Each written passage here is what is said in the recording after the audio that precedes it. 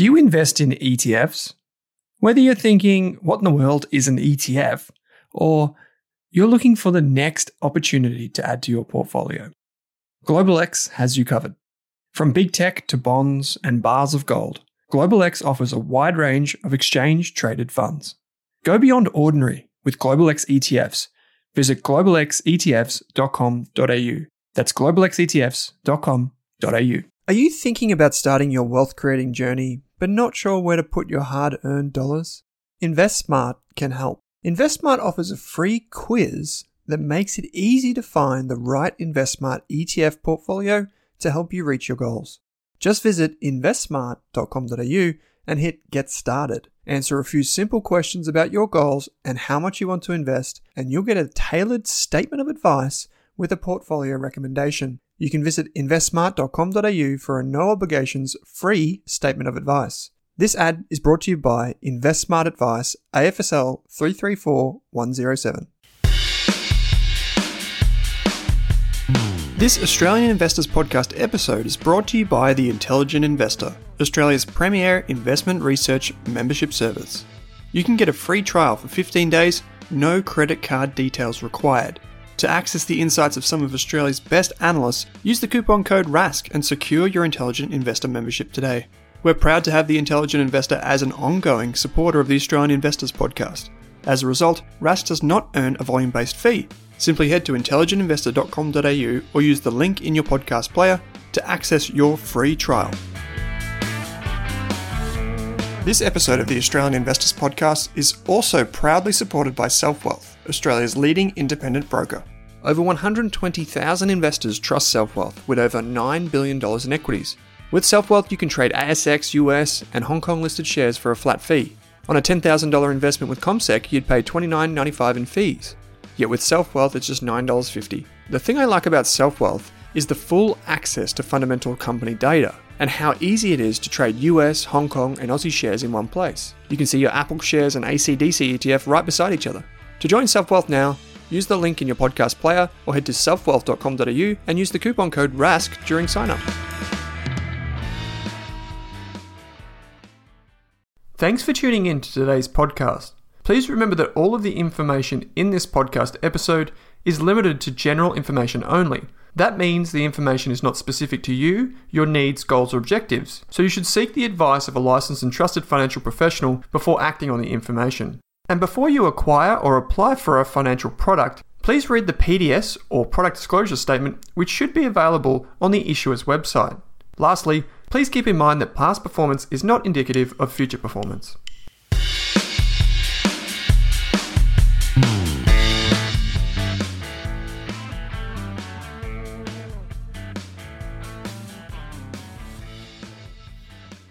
Luke Winchester, thanks for taking the time out to join me on the podcast, mate. Thanks, Alan. Yeah, cheers, mate. A lot of people know you on Twitter. People follow you on Strawman. And people now are getting to know you or already do know you from Oracle Investment Management, where you're the portfolio manager of the Merging Companies Strategy and Fund. So there's people out there and people listening to this that have experience with you and some of your work, and I'd encourage them to go check you out, whether that be at Oracle or even on Strawman. I'll provide both links in the show notes. But we're going to talk about small caps. We're going to talk about a bit about you. We're going to talk about how you get an edge in small cap investing, why you like it, the difference between managing money personally and professionally. And then we're just going to settle in with some sage advice on the end. But why don't we just kick things off? As you know, mate, one of the things I like to do is just like to find out about how you got started in investing, kind of where that journey began.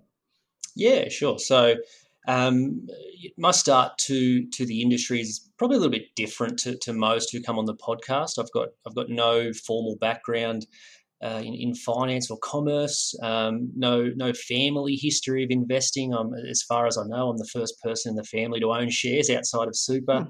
Originally I studied business at university and found my way into industrial relations actually at the time. Travelled around a bit to Port Macquarie and Melbourne for work in that space.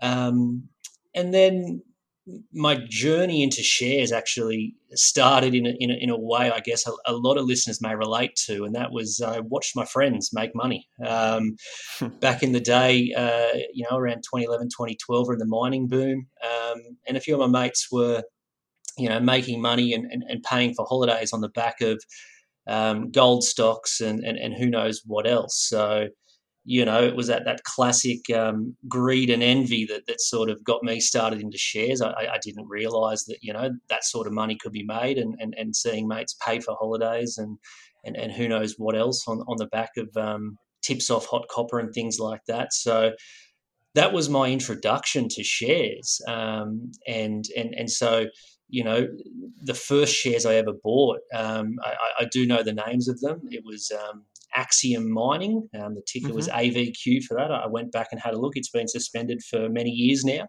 And the other one was Avanco Resources, which in the end got bought out by Oz Minerals, but it was it was a wild journey on that ride, and I was exited well before that. But yes, Axiom Minerals was a tip from a mate.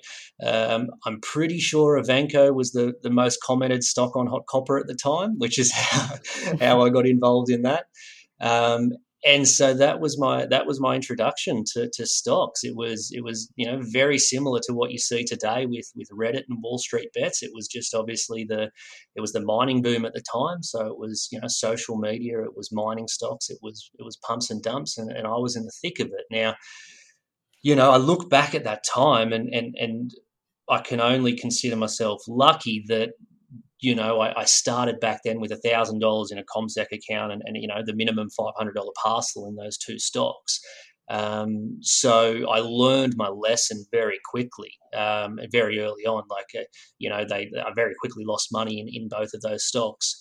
But even through that experience of losing the money, I quickly found that I enjoyed the idea of owning shares. I think even back then I understood intuitively, you were owning shares of a business. I was just too naive and green, I guess, to realise what sort of businesses I should be owning. But I stuck to it, and so like I said, no formal education or training. I was so new to it all. And I found myself on hot copper, and I found myself, searching around, and I found a handful of users who I would follow their posts and follow the stocks they were following, and they were doing well. They were making money, and so I tried to jump onto the back of that, and more than just follow their stocks, understand what they were seeing, read their posts. And one of those posters went by the nickname of Stweeve, who I now know Stweeve quite well personally. And he was influential in starting a Facebook group. So I found my way to this Facebook group. And I think that's where it opened up a new world of, hold on, there's a lot more to shares than just specky mining companies. There's a lot of good businesses, a lot of good small caps. And some of the people, putting research on that Facebook page back then, these were still some of the smartest investors I've ever come across. They were just private investors, but they were unbelievable. And so, I threw myself into that, and it was reading these posts, reaching out to these people, becoming friends with them on Facebook, talking to them, and starting to build up this network of people. And at the time, I probably didn't realize the importance of that, but sitting back now, playing in the small cap space on the ASX, it's so important to have that network of people, because you don't have broker research, you don't have industry coverage. It's sometimes very difficult to get in touch with these management teams the same way that you would with larger management teams who are hosting webinars and things like that after all their reports. And so it's important to build out that network around you and always be talking to people and finding new ideas, bouncing ideas off people. So I found myself doing that almost by accident. And after a while, I thought, okay, I'm getting confident here. I'll try posting one myself. And so I actually remember the first post I ever did to this Facebook page. It was for a company called Sanitas Corporation. They're still listed. SEN is the ticker. And I remember even back then, without knowing as much as I know now about research and the stocks, I sort of saw the opportunity even back then. I tried to find the post. I actually couldn't find it, unfortunately. I would have loved to go back and read it again. But it was, a few hundred words, and it was what the business did, why I liked it. It was just that classic thesis. It's essentially the same thing I'm sort of doing on Strawman today, which you touched on earlier. But from that, a few people reached out to me and sort of said, look, I own Sanitas, I like it too. And then, a few weeks or months later, I think they reported quite well, and the stock shot up, and I started to see the value in, okay, well, if I'm putting things out there and having it critiqued and engaging in these conversations, I'm seeing the benefits of being able to filter down to better businesses, invest in those better businesses, and hopefully make money. So it was good, the same way I had the negative feedback from that start originally in the specky mining companies. It was good to get the positive feedback of, okay, well, when I put in the work and I do the proper research and have conviction in myself, it was good to see that play out on the positive side. And yeah, from there, like I said, I slowly built out the network. I then started to try and post research sort of wherever I could. So I was on Hot Copper for a while. I've actually been banned on Hot Copper, so I haven't been there for a few years now. That's no great loss to me. But I remember I was posting on a website called Share Idea, which it only ran for a couple of years. It was run by a bloke called Alex. I can't remember his last name, sorry. Alex Hughes? Alex Hughes, that's right, Alex Hughes. So Alex started that website and ran it for a few years.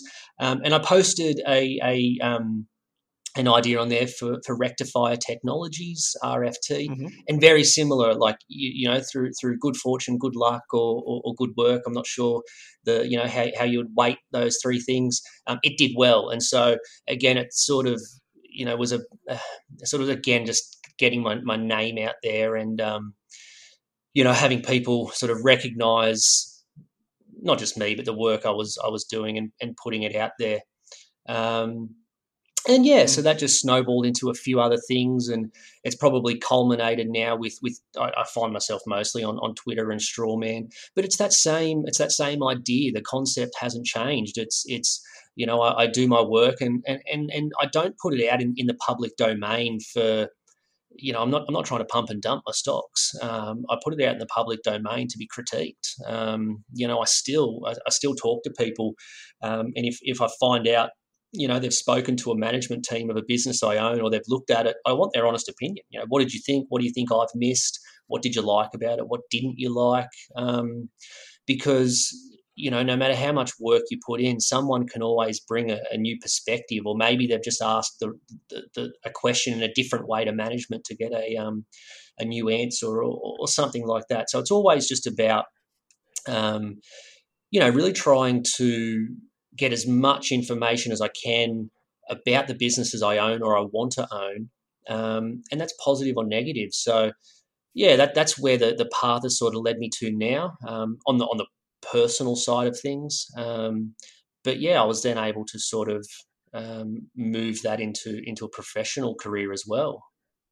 So did that come about as a result of, people seeing you post online, or how did that come to be? Or did you just apply like a standard, application? No, it was just a standard application. I actually missed it. I was working in industrial relations, but by then I'd been personally investing for probably 3 or 4 years, and doing quite well.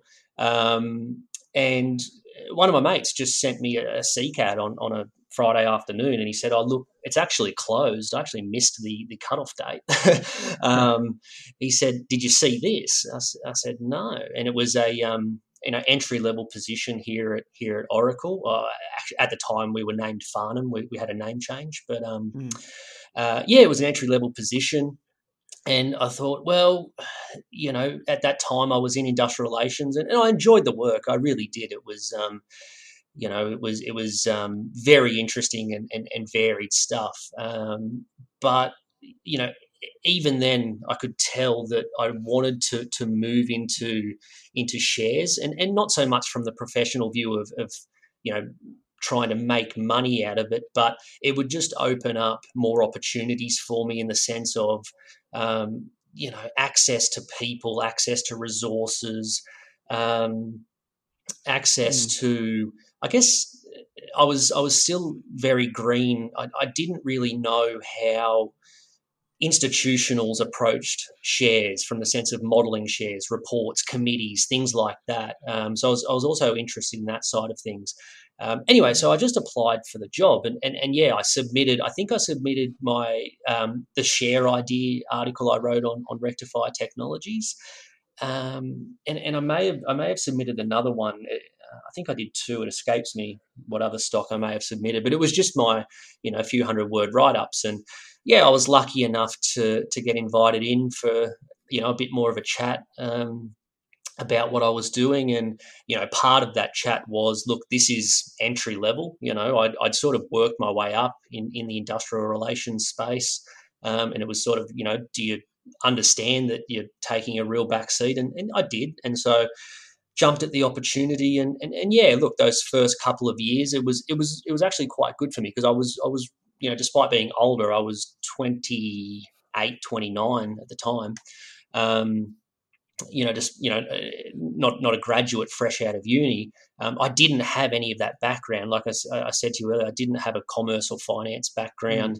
It was also new, and so having that entry level start, it sounds basic, but I was learning about literally how to place trades, settlements, some back office stuff, building really simple models, sitting on committees, and just I was the person that took the minutes, but just getting exposure to that institutional way of thinking, it was really valuable at the time.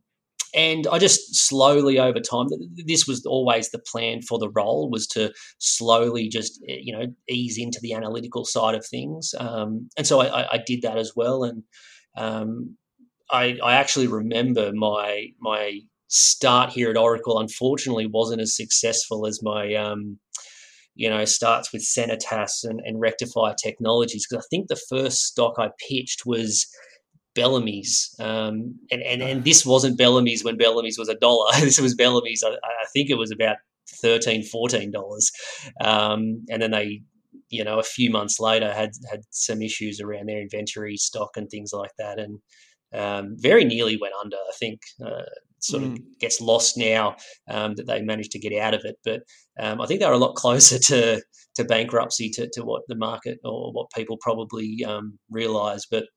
That was also a lesson in itself. I mean, the same way I lost money on those mining stocks early in the day, it was a good lesson in, for me at the time, I probably got a little bit lost in trying to stick to an investment philosophy that I was new to. So at Oracle, like at most places, we have our checklist of what we look for stocks.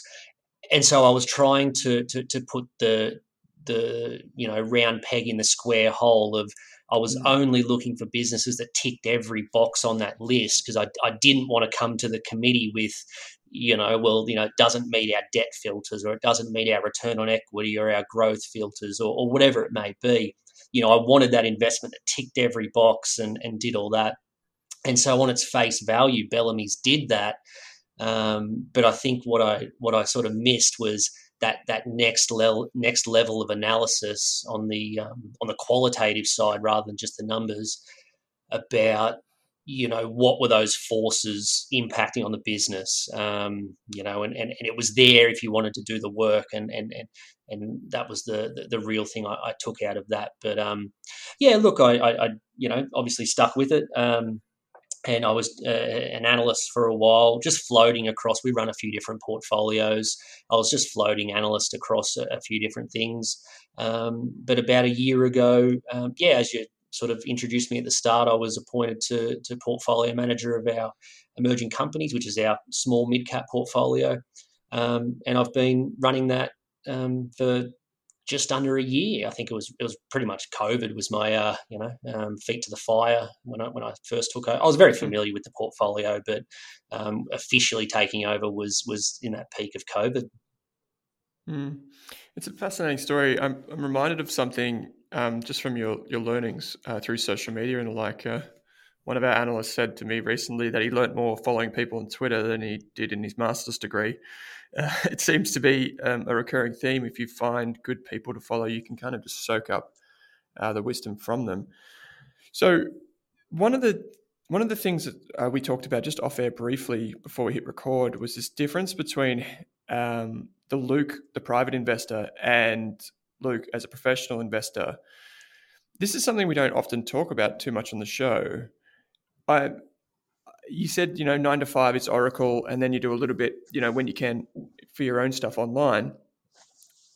What's a typical day look like for you now? And I guess what's the contrast between like the way you invest personally and professionally? Yeah. There's not too much of a contrast in what we're looking for. I mean, from a philosophy point of view, my personal philosophies align 100% with Oracle. It's just the space, that we tend to play in. But to sort of rewind and answer your question, I've got a 1-year-old and a 3-year-old, so my day typically starts whenever they want it to start, and so in between making breakfasts and getting everyone sorted, I'm trying to sort of just check my phone and get a feel for how the US markets were last night. Nothing too specific, just any major news. Because it's going to impact me in some way, how the US performed.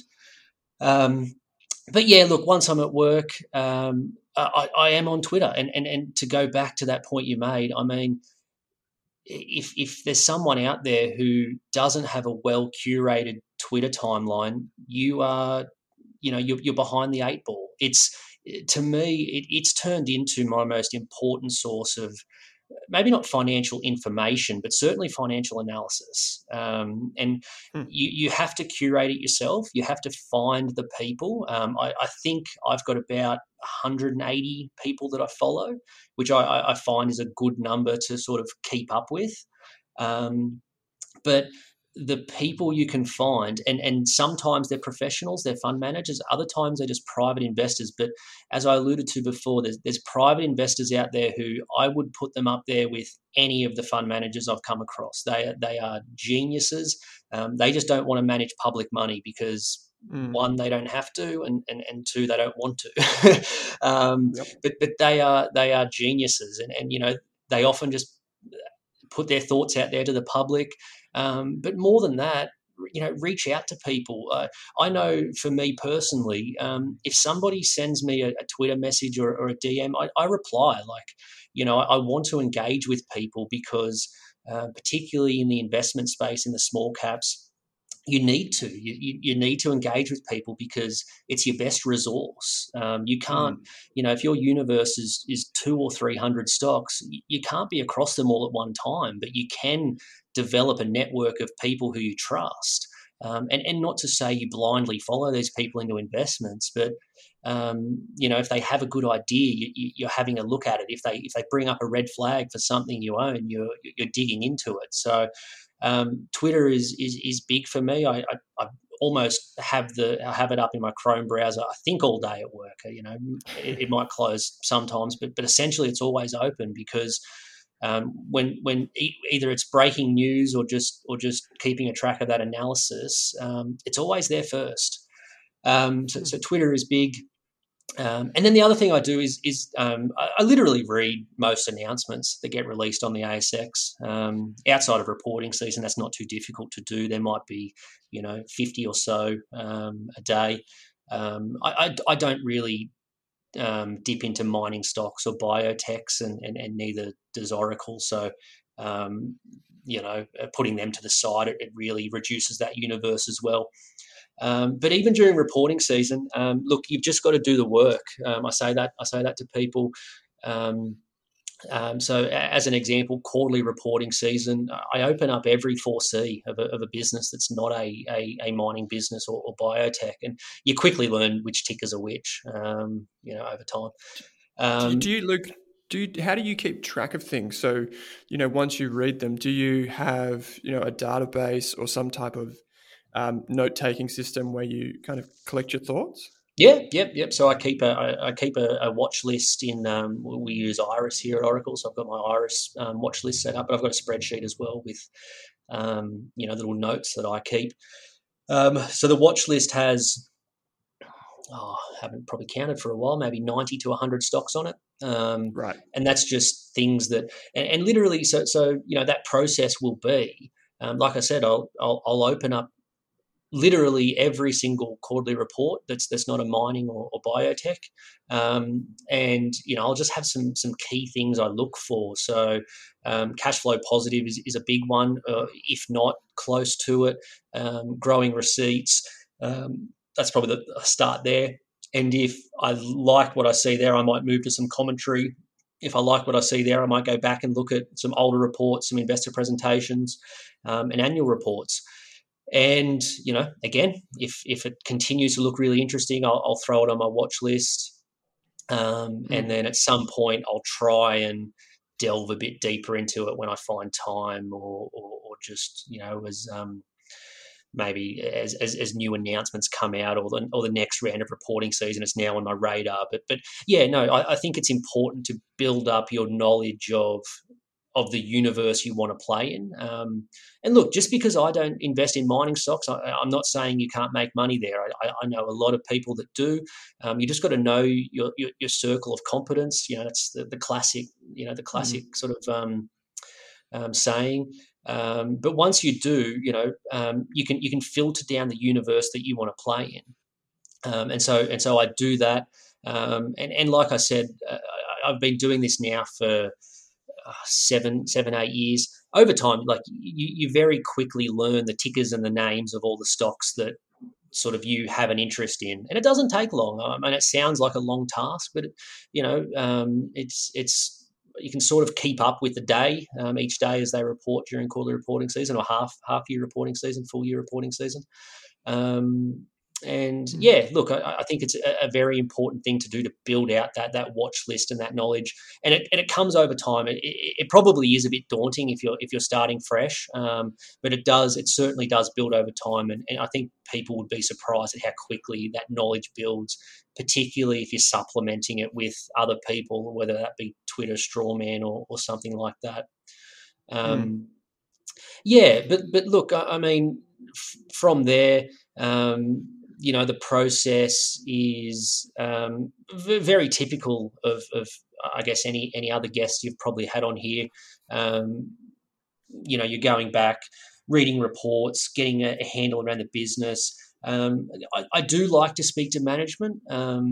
Some people don't avoid that, but it's not a necessary thing for them. I do try to speak to management. The one thing I'll always do is I will do the work before I speak to management. I found that one of the major pitfalls people can fall into is if you haven't done the work into a stock before you speak to the management team, you're very susceptible to the narrative that they want to spin about their business. And I don't want that to come off in a negative connotation.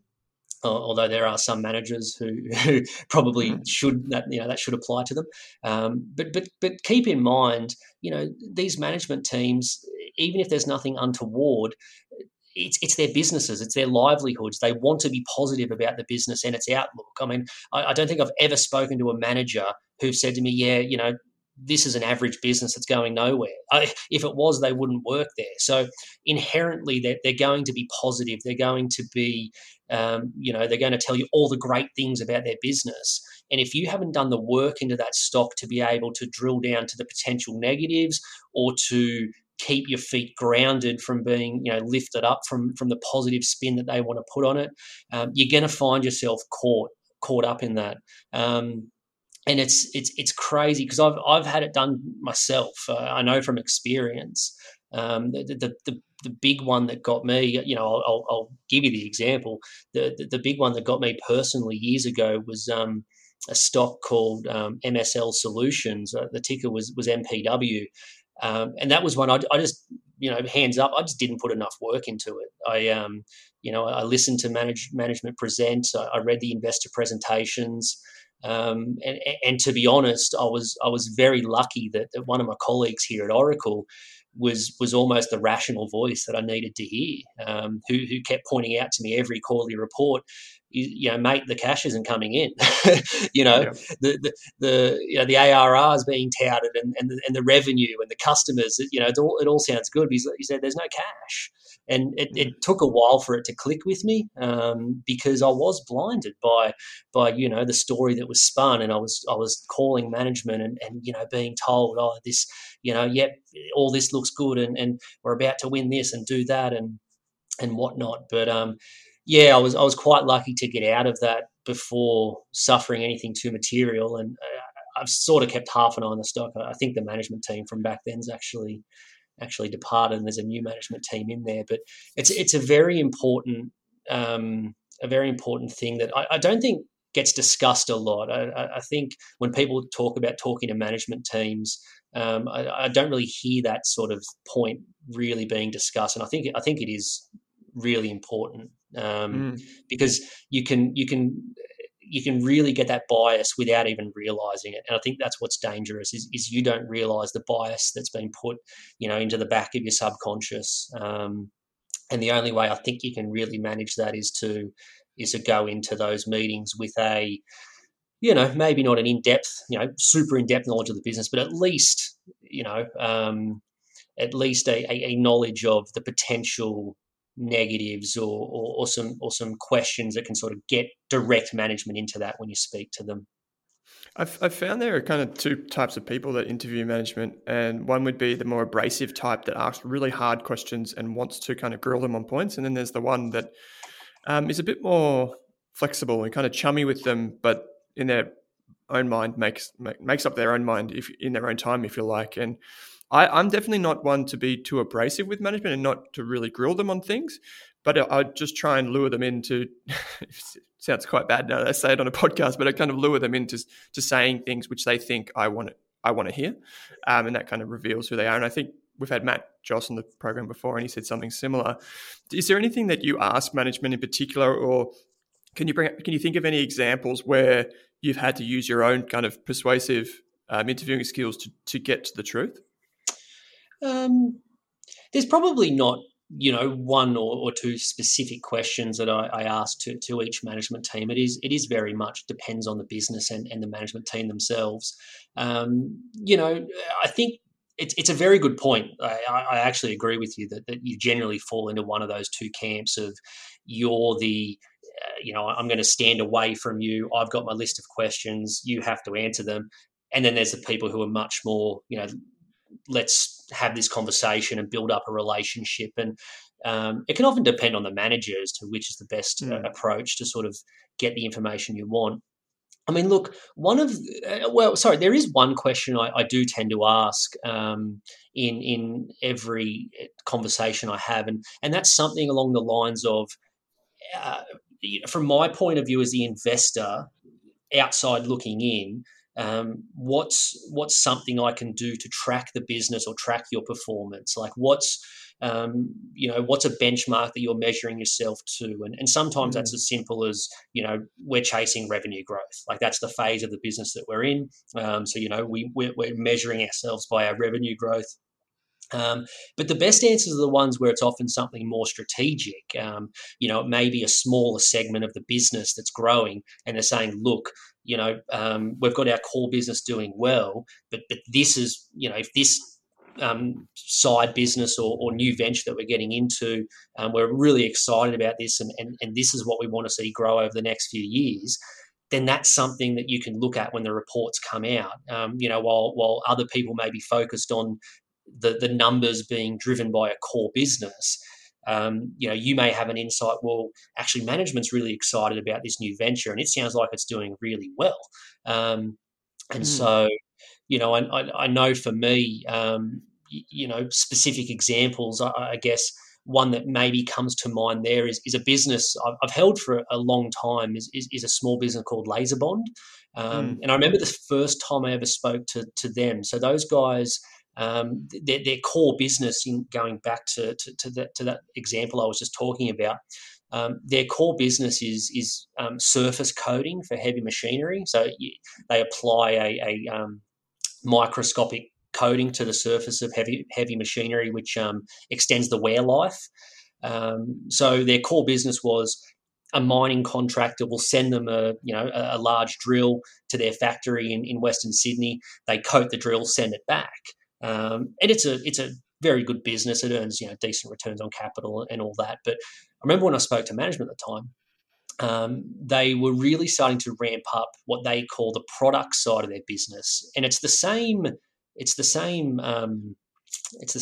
like idea. They're surface coating products, but rather than doing it for people sending it to them, they're doing it for the OEMs. So you have these original manufacturers surface coating these products before they go to the end customer. And it's higher margin. It was the potential for higher growth. And so chatting to the management team, you quickly understood that this was their big focus. The services business, it was established. They've got a good brand name. It's going to tick along and do well. But this was, the product segment, as they termed it, was going to be that next leg up. And so I think it was their FY18 annual report, and it was almost that exact situation I just described. It was a average report, but within that, the products business accelerated massively, and I think was doing something like 35% EBITDA margin. Maybe that's top of my head, but it was, I think services does 20-25. And so it was that sign. Well, the market's looking at this average result, which was sort of dragged down by a weak half in the services division, without noticing that this smaller segment, it was really accelerating, and this was the segment that management was most excited by. So I remember originally buying shares around that sort of situation. And then, interestingly enough, this probably feeds into another thing. We were discussing off air before about one of the things I always like to do is try and find a metric or something that I can track outside of reports and presentations and things like that, to try and get a feel for how the business is performing. And with LaserBond, one of the things you could track was they were exporting a lot of these products to the US, because one of the products was a roller for steel mills. And so there's websites you can go on that track exports. And so literally once a week, I actually just set up a calendar reminder. I think it's like on a Thursday morning or whatever, jump onto these websites and see whether LaserBond had shipped a new order. And it was interesting because, you track it over time, and it gives you some decent details, like even the free versions. You can see who the customer was, the weight of the order that was shipped, and times and things like that. So I kept a little Excel spreadsheet, and you could see these orders ramping up. And then, this was a couple of years ago. And then, 6 months later, they report a bumper number. And anyone following that sort of research or metric, you can see it coming. I think the stock re-rated pretty heavily on the back of it. But it was there. You just had to understand what to look for. And so sometimes you'll stumble across that yourself, but don't be afraid. Ask management. I've done that as well. I'll say to management, from my point of view, what should I be looking for? Is there anything I can track? There's some obvious ones. If it's a website-based business, track their website traffic. It's easy to do. If it's an app, you can, the App Annie is a great resource. For any businesses that deal with government tenders, the Australian government, tenders.gov.au, they by law have to put up every single tender, so you can see when Tech One or whoever is winning a tender. So there's all little things you can track, and it doesn't take long. That's the thing.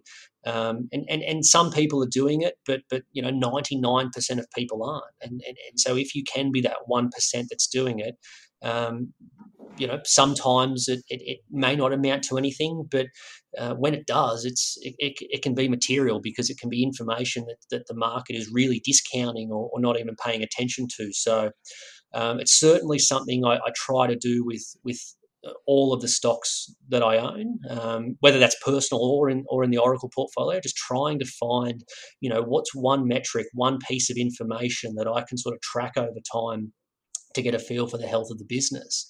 Some other examples. I'll come across the Oracle portfolio. We've owned Jumbo Interactive for many years, and I think the market has well and truly cottoned on to this now. But go back a couple of years, I think it was quite misunderstood how much that business was driven by jackpots. And so, we were tracking the Powerball jackpots, years ago, and you could see, like, if they got a string of big jackpots, it was going to be a good result when that was released. Like I said, I think the market's well and truly understood that now, but back then, when there was less broker coverage, I think you could really get an insight into Jumbo. It can even be a great red flag indicator. We owned Experience Co. in the Oracle portfolios, and that was a business. They do a bit of skydiving as their core business, but they'd actually expanded pretty heavily into tourism, almost entirely up in Cairns, far north Queensland area. And they put some guidance out in the market saying, some financial guidance, but the assumption to that guidance was 6%, passenger growth or 6% customer growth through their businesses. And you can track passengers going into Cairns Airport just on the Cairns Airport website. And this is obviously well before COVID or anything like that. It was just when I don't know the timing for it exactly. Or maybe Cairns Airport was going through a renovation or something like that. But you could see the passengers were down 10, 12%. And so it didn't take a genius to realise, well, if Cairns Airport is down 10 or 12%, it's going to be very difficult for Experience Co. to make up that ground and then whack an extra 6% on top. And, of course, they missed pretty heavily. And I think that share price, more than halved from 50, 60 cents to less than 20. But yeah. You add in leverage and it doesn't end well. No, that's right. The balance sheet was obviously was pretty heavily geared, so they had to do a pretty big restructure. But yeah, look, it's just it's just sitting down and, like I said, sometimes you can just ask the management team, what can I track to to try and get a view on the business. But other times, just sit there and think. What is the business? Is there any public available information? The other ones as well, Seek. I have some Seek searches saved for all of the businesses. Not so much the Oracle businesses, because they're quite a deal larger. So those businesses have Seek ads on the run constantly. But for the smaller personal businesses I own, if they put on a new business development manager, that's can often be a material decision to them. So it's interesting to track. If they do put on a new sales manager, where is it? Is it WA? Is it a region they're not in? Okay, that's interesting to me. If it's a new product manager or something. Can I interrupt? Yeah, sorry. Were you the analyst that asked that on the Laser Bond call about 6 to 12 months ago? Yeah. Yeah, that was me. I was thinking to myself, who asked that question? Yeah. And that's when I learned I figured out what you were doing, and I thought that's a really good way to get an edge, especially in small caps. Yeah. So So I think that was the example I had. They had some ads up for sales jobs in WA, and they've got no operations over there. So to me, straight away, I go, okay, that's interesting. What comes of it, I'm not sure, but clearly they're looking at that market and understanding the business. And a lot of their clients are mining, construction. WA is it's a market that could be material to them. So No, I did ask that question. And yeah, so that's another one, tracking seek jobs. And a really simple one is use LinkedIn. LinkedIn, I think, has this stigma attached to it for some people who view it as, I don't know what language on the podcast, but wankers on LinkedIn. Just patting themselves on the back. There's the great Twitter account of people of LinkedIn or whatever it's called. I love reading that every now and then. But it's a great resource to track the executives of these companies. And some are more active than others. But the ones who are active, you can see that you can literally go onto their page and look at the activity, and you can see, who are they commenting on, what are they sharing, what are they liking. And again, it's all incremental knowledge where one thing, of course, it's not material and you'd never make an investment decision around it, but it's when you piece it all together. And it may be one of these managers, commenting on the post of a customer or something like that. You never know what it might be. But it's free. It's easy to do. It takes, like I said, I set up alerts on my calendar. It takes me 20 minutes, half hour a week just to click through to all of the directors or MD CEOs of the companies. And just have a look. Well, what have they done on LinkedIn the past week? And sometimes as well, if you want to go a bit deeper, if you look into the company itself on LinkedIn, it generally has all the employees who have obviously set their jobs to that company. Following maybe a sales manager or an operations officer. There's also value in that too, because they're often your frontline guys who are doing that sort of stuff. I found I had to do that with RPM Global, and the reason why is it's kind of on the edge of my circle of competence. But they also sell to mining companies, and that's not necessarily in my network. So I found I had to follow the BDMs and the tech guys that were working at RPM just to get that insight of who are they selling to, who are they communicating with, how are they communicating it, and how are they growing this business online, like that channel for them. So that was a really interesting insight I got. And to be honest, I find it probably LinkedIn less valuable for like the consumer type products, but definitely, for those more corporate selling funnels, I think they're really valuable. One thing that I kind of thought about as you're saying that is, you probably get I was trying to think about, quantitatively speaking, I was trying to think about how much value do I get from the publicly available stuff that goes into your brokerage account versus these scuttlebutts and these anecdotes and tidbits that you get from around the place. And it's probably that old 80-20 rule. You probably get 80% of the meat from those periodic reports and what have you. And then if you really do the work, that last 20%, although you say it is easy in some respect, you do have to be creative and you do just have to take the time to set it up. And I'd say that's where you get that edge. And when I was thinking about, these rapidly growing small companies, I feel like headcount is one of the most powerful signals, because it actually it reminds me of my own business, where taking on a person is probably the biggest risk we have in the business. It's the biggest responsibility I have as a manager in a business. And if I was taking on people quickly, that would probably be a sign to the outside that, hey, you know what, things might be going okay inside. Yeah, 100%.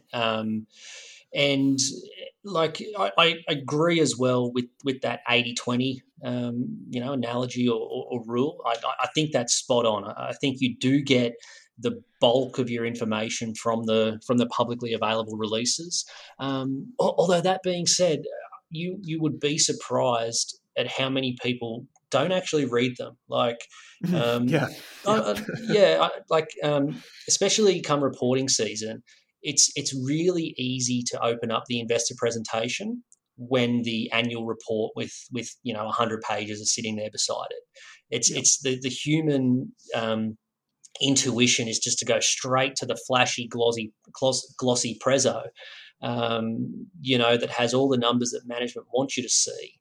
and to skip over the annual report. And look, there's some management teams who I give them credit. I think they don't shy away from the negatives of their business, and you can read the presentation and get just as good of a picture of the business as reading the report. But there's others, and you don't know until you do the work. There's others where you need to read the report. You need to really dig into the numbers and the assumptions, and to be honest, that's probably rewinding all the way back to the start of our conversation. I didn't have that background in finance and commerce. And so that's been a skill that I've really just had to learn over time of how to read a report, and in particular, how to read financial accounts. But same as what you were alluding to before with Scuttlebutt, a lot of the times, just ask people. Like it goes back to that classic, when you're in school and they say there's no stupid questions. There's no stupid questions in this game. Like, you don't make extra money because you didn't have to, ask someone a question. Whatever your investment return is, your investment return is. So I vividly remember starting out. I was DMing people, to ask questions about reports. I'll give you an example. Like, I remember the first time I came across like negative working capital businesses. It was a little business called CryoSite. It's still listed. It's CTE, I think that the ticker is. I never actually owned it, but I was just looking at it. And so this was a business that they cryo stored stem cells. So, when you had a baby, you could elect to pay CryoSite to collect stem cells. They would cryo store them for 21 years. And I think the main use case was, if you did have any sort of, genetic issues or problems, it was much easier to use the baby's own stem cells than external. I might be butchering the science behind that, so forgive me if there's anyone out there with much better knowledge of that than me. But to go back to an accounting point of view, they got all the cash up front. So I would pay $18,000-$20,000 to these guys up front, and they would then store it over the next 20 years. And so it was the first time I came across a business model like that of, their cash receipts well outstripping the revenue and the profit they recorded. And it was confusing to me because I didn't really understand how that all worked until I read a post on Hot Copper from someone talking about that. And I was sitting there for a while trying to get my head around, the concept and what they were saying. And in the end, I said, I'll just message this guy. So his name was Mars C. I actually don't know who. Is he on Twitter? He's on Twitter. I actually don't. I've never reached out to Mars. I don't know him personally, but shout out to Mars. He just sort of explained to me, maybe it wasn't a DM, maybe it was just a reply on Hot Copper, but I was sort of just asking him, can you just go through that a bit more with me? And I remember early on, that's just what I was doing. I was, getting like this hands-on learning in how to read accounts, and not so much from the books or the textbooks. It was real company accounts and how it impacts them in the real world and how they manage, their business.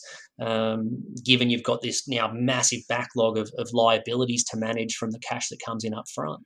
And that's just continually evolved, and to the point now where I'm pretty when I open an annual report, there's very little that escapes me now. But for anybody starting out, don't be afraid to ask those questions. I mean, ask me if you want to. I'll try and answer it as best I can. But I've got now. Watch out! Now you can have quite a few people messaging. Yeah, but I've got a good network of guys who. They're accounting gurus. And so I had one the other week. I don't know if you saw on Twitter, but I was trying to go through Levis's report for the Oracle portfolios. And it was after the AASB 16 changes to the leases. And I'm sitting there for 2 hours, trying to get my head around, I'm reading the notes and reading the numbers and trying to get my head around why isn't this, reconciling or whatever it may be. And in the end, I was like, I'm just going to tweet this out. So I shot out a tweet. I was like, can anyone help me? I'm trying to. First time I've looked at a retailer post AASB 16. I'm really trying to reconcile the lease accounting. And within 10 minutes, 3 or 4 blokes had come back to me, and I had my answer half hour later, and now it all makes sense.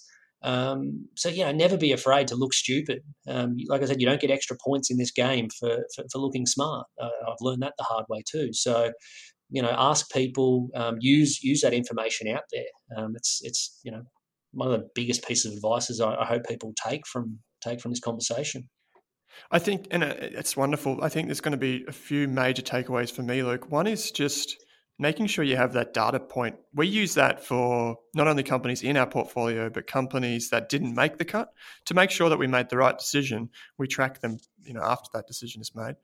Another thing, would be that just open your mind and use these tools that are freely available to you. You mentioned Twitter. Some of the best investors I know are on Twitter, and they do more there than they do anywhere else. One question just before we come to the end, I just want to ask you, when we talk about small caps and small companies, do you tend to be quite concentrated with your own portfolios? I know Oracle's 20 to 30. Do you do something similar? No, I'm quite concentrated. So, there's no fixed number, but it's usually between sort of 5 to maybe 8. But even within that, like the weightings, the top 2 or 3 could be 70 or 80% of the portfolio. And I think I didn't start that way originally. I think it's just evolved over time to where, I build up the conviction in these stocks through all the stuff we've spoken about already, and I'll often sit there and I'll think to myself, like, I've built up this conviction. I'm there's always risks. Never discount the risks, obviously, but I think this is going to do really well. Why am I sitting here with 5% of my money in it? And that's the sort of reasoning I have. The caveat to that, and I've always been aware of this, and it's sort of how I not rationalize it to myself, but I'm only young. I'm 33, and so I know that I've got my working life ahead of me. That if I do make a big mistake, one, I want to learn from it, but two, it's not going to kill me, And so I think that has to be, you sort of have to acknowledge that as well. Like where are you in your personal life to sort of run a concentrated portfolio? Because, what often gets overlooked is all of the great investors at one point or another went high conviction into either a great idea or however they came across it, whether it be Buffett with Geico,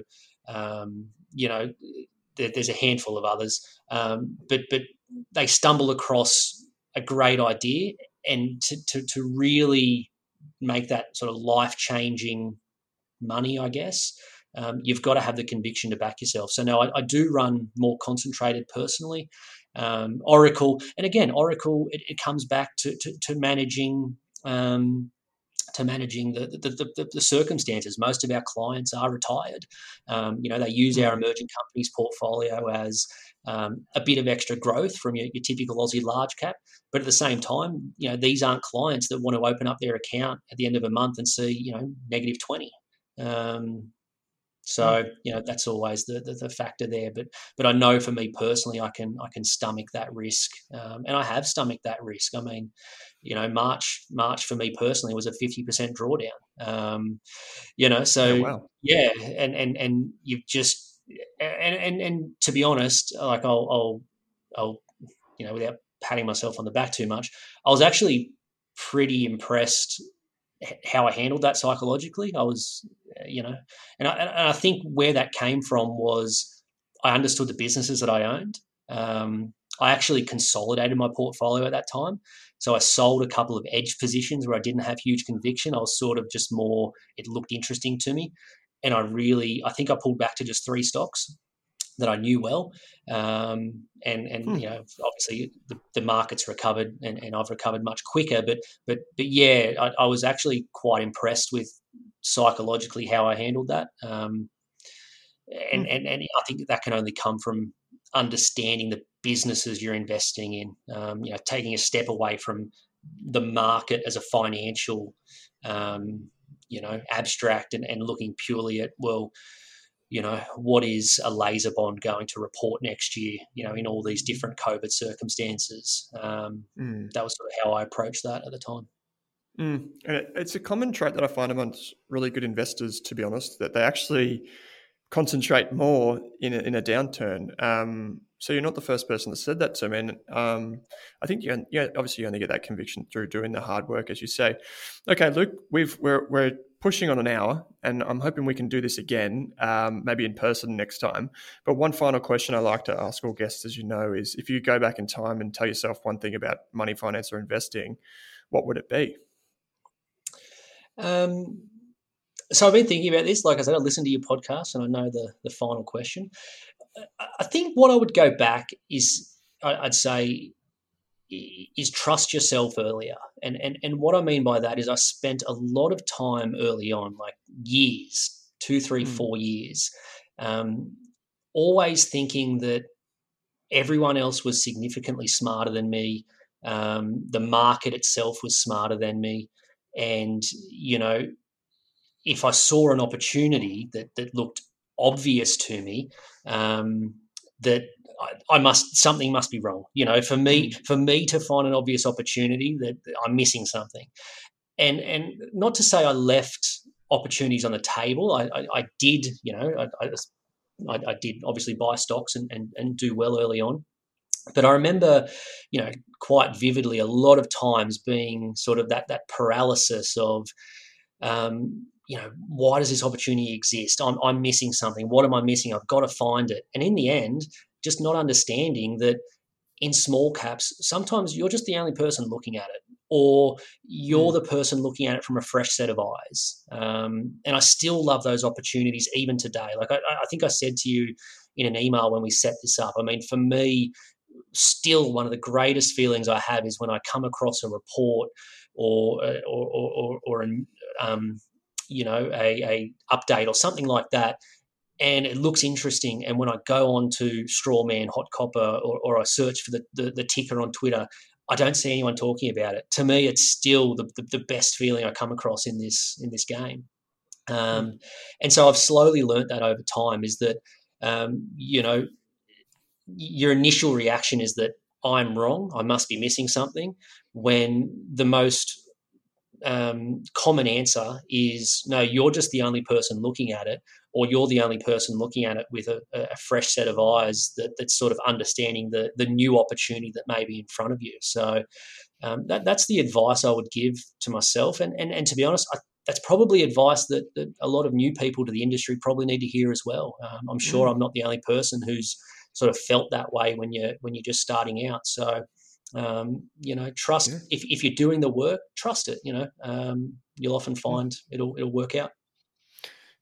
That resonates with me because, I mean, my early part of my career was interviewing fund managers, and I've been investing myself for a few years, and having spoken with them and interviewed them and seen how they model companies, I was like, you know what, I'm doing this. And I can do this too. Like this is something I was already doing. I thought there was some mystery wrapped around it, but that is fantastic advice.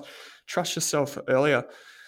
Luke Winchester, mate, it's been overdue, this conversation, but thanks for taking the time out to share your wisdom with us. Yeah, no worries. I really appreciate it. And yeah, hopefully can do it again in a post-COVID world, and I can either get down to Melbourne or you know, feel free to come up here to Newcastle. I'm by myself up here. There's you know, if there's anyone listening from Newcastle, reach out. That's great, mate. I'm sure you have plenty of people reaching out after this. So yeah, and I'll make the trip up. It's a good excuse to get up the coast. So again, mate, thanks for your time today. Awesome. Thanks, Alan.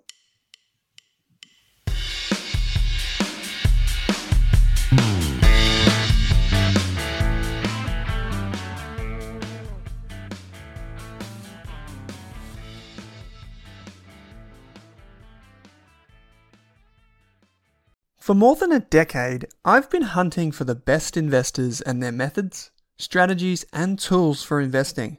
After years in the industry, countless books, a few degrees, and 1,000 podcasts and live shows, I've rolled this accumulated knowledge into something called Rask Invest. If you've ever heard me talk about a core and a satellite, active and passive, true long-term compounding, or you simply want to know exactly how I would invest, now is your chance. Rask Invest is our new investment service, designed for all types of investors who want professional management of their core portfolio at a low cost from a team they trust. Rask Invest helps you automate your wealth creation and passive income. Simply click the link that says Invest with Owen in your podcast player to join one of our live platform walkthroughs or book a call with us. You can also view the Rask Invest PDS and TMD and get invested with me.